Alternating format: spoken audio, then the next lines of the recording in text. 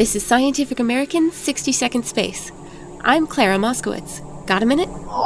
Thousands of energetic particles called cosmic rays fly right through our bodies every second without us ever noticing. Now scientists want your help to track this radiation from space in a massive citizen science project by using your smartphone.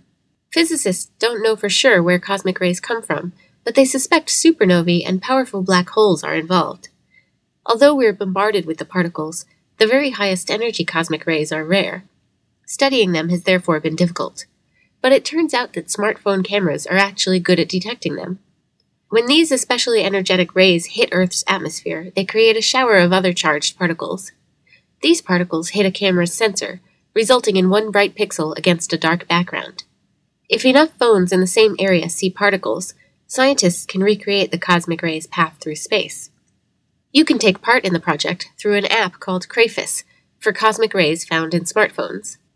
Crayfis only operates when a phone is plugged into a power source and not otherwise being used, so it will not drain your battery. Imagine, between Candy Crush and Facebook sessions, your phone can help unravel the mysteries of the universe.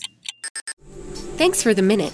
For Scientific American's 60-Second Space, I'm Clara Moskowitz.